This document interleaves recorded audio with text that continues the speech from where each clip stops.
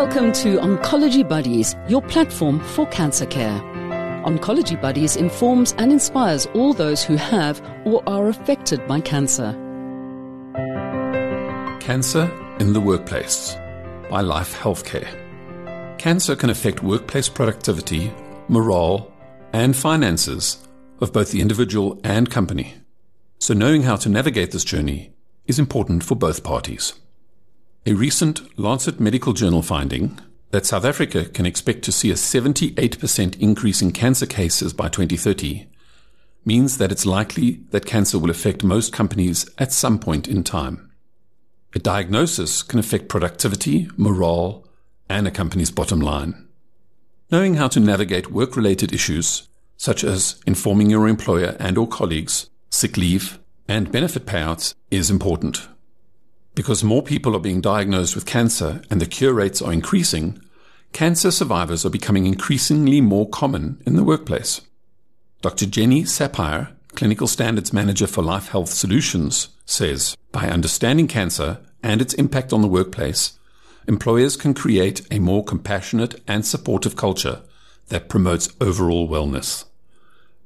It's important for employees to understand their rights in the workplace environment, including access to reasonable accommodations and privacy laws.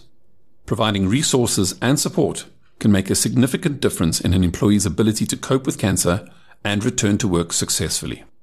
What sick leave are you entitled to? The Basic Conditions of Employment Act entitles all employees to a minimum of 30 days sick leave if you work 5 days a week, or 36 days if you work 6 days a week, over a 3-year period. Other things to consider.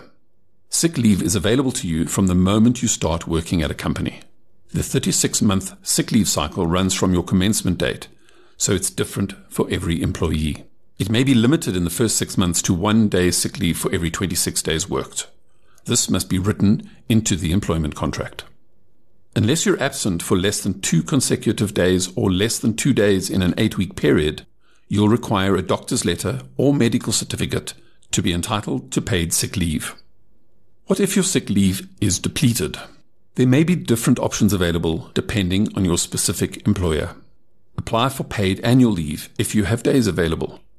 Apply for unpaid leave. Important to remember, you need permission from your employer to take unpaid leave. Speak to HR or your line manager, or review your contract to see if your company has extra policies or benefits in place, such as extra sick leave benefits, for example, for cancer or HIV patients. Short-term disability program or insurance if you feel you're unable to work in the short term. What are the options if you can no longer perform your job? As an employee, you may not be dismissed or treated unfairly because you've been diagnosed with cancer. The law states that there are only 3 reasons for which you can be dismissed: misconduct, incapacity, medical incapacity or poor work performance, or employer's operational requirements.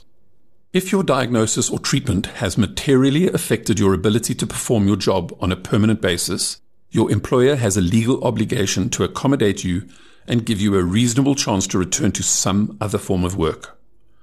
This accommodation can include changing your job title, position, or responsibilities, reducing your salary, and/or removing benefits.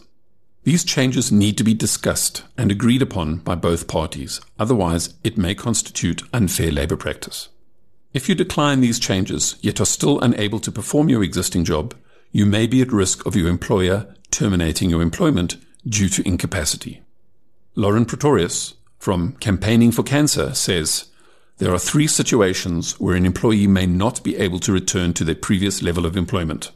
1, if the disease is terminal. 2, if treatment or disease results in permanent incapacity, be it mental or physical. And 3, if the pain is unmanageable. If a company has permanent disability benefits in place, then this may assist an employee in leaving the workplace permanently. It's important to speak to HR about existing policies and benefits, including dread disease cover and whether claiming for dread disease cover will affect your life cover. What are your legal rights with respect to your privacy? Bradley Workman Davies, an attorney at Worksmans, who specializes in labor and employment law, states that the Protection of Personal Information, or POPI Act, provides protection for employees' personal and special personal information, such as health. According to the POPI Act, an employer cannot disclose this information without consent from the affected employee. This means that you can choose what to disclose to your employer and what they can tell a third party. Having said that, disclosure and adequate communication are a vital part of the planning processes that need to take place to cover your absenteeism, sick leave, extended leave, work productivity, and your phased return to work.